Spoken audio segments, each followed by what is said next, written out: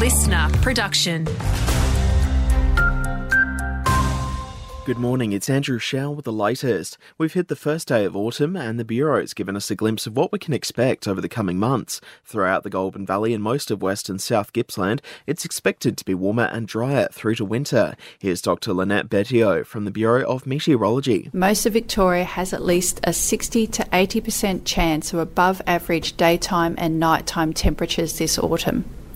There is between a 60 and 65% chance of below median rainfall in most of Victoria. Following a spate of tragic drownings over the summer months, the Victorian Fisheries Authority has extended a trial for mandatory life jackets at high-risk spots, particularly for rockfishers. That includes a number of spots in West Gippsland, including Kitty Miller Bay and Sunderland Bay at Phillip Island. How good's this? Northeast Bakehouse in Shepparton has claimed the title of Australia's best hot cross buns. It's the third time they've won, after recent wins in 2021 and 22.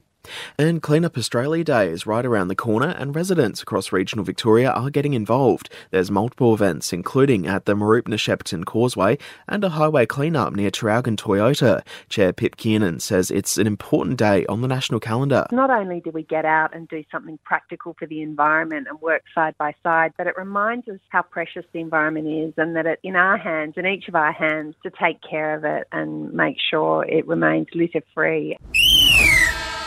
Checking sport now, and lots happening in last night's Latrobe Valley cricket women's action ahead of the semi-finals. Churchill came out on top against Centrals, while Latrobe managed to take down Willowgrove Green fairly easily. Willowgrove Gold will now face Centrals in the semi-finals, while the Raiders and Latrobe will butt heads.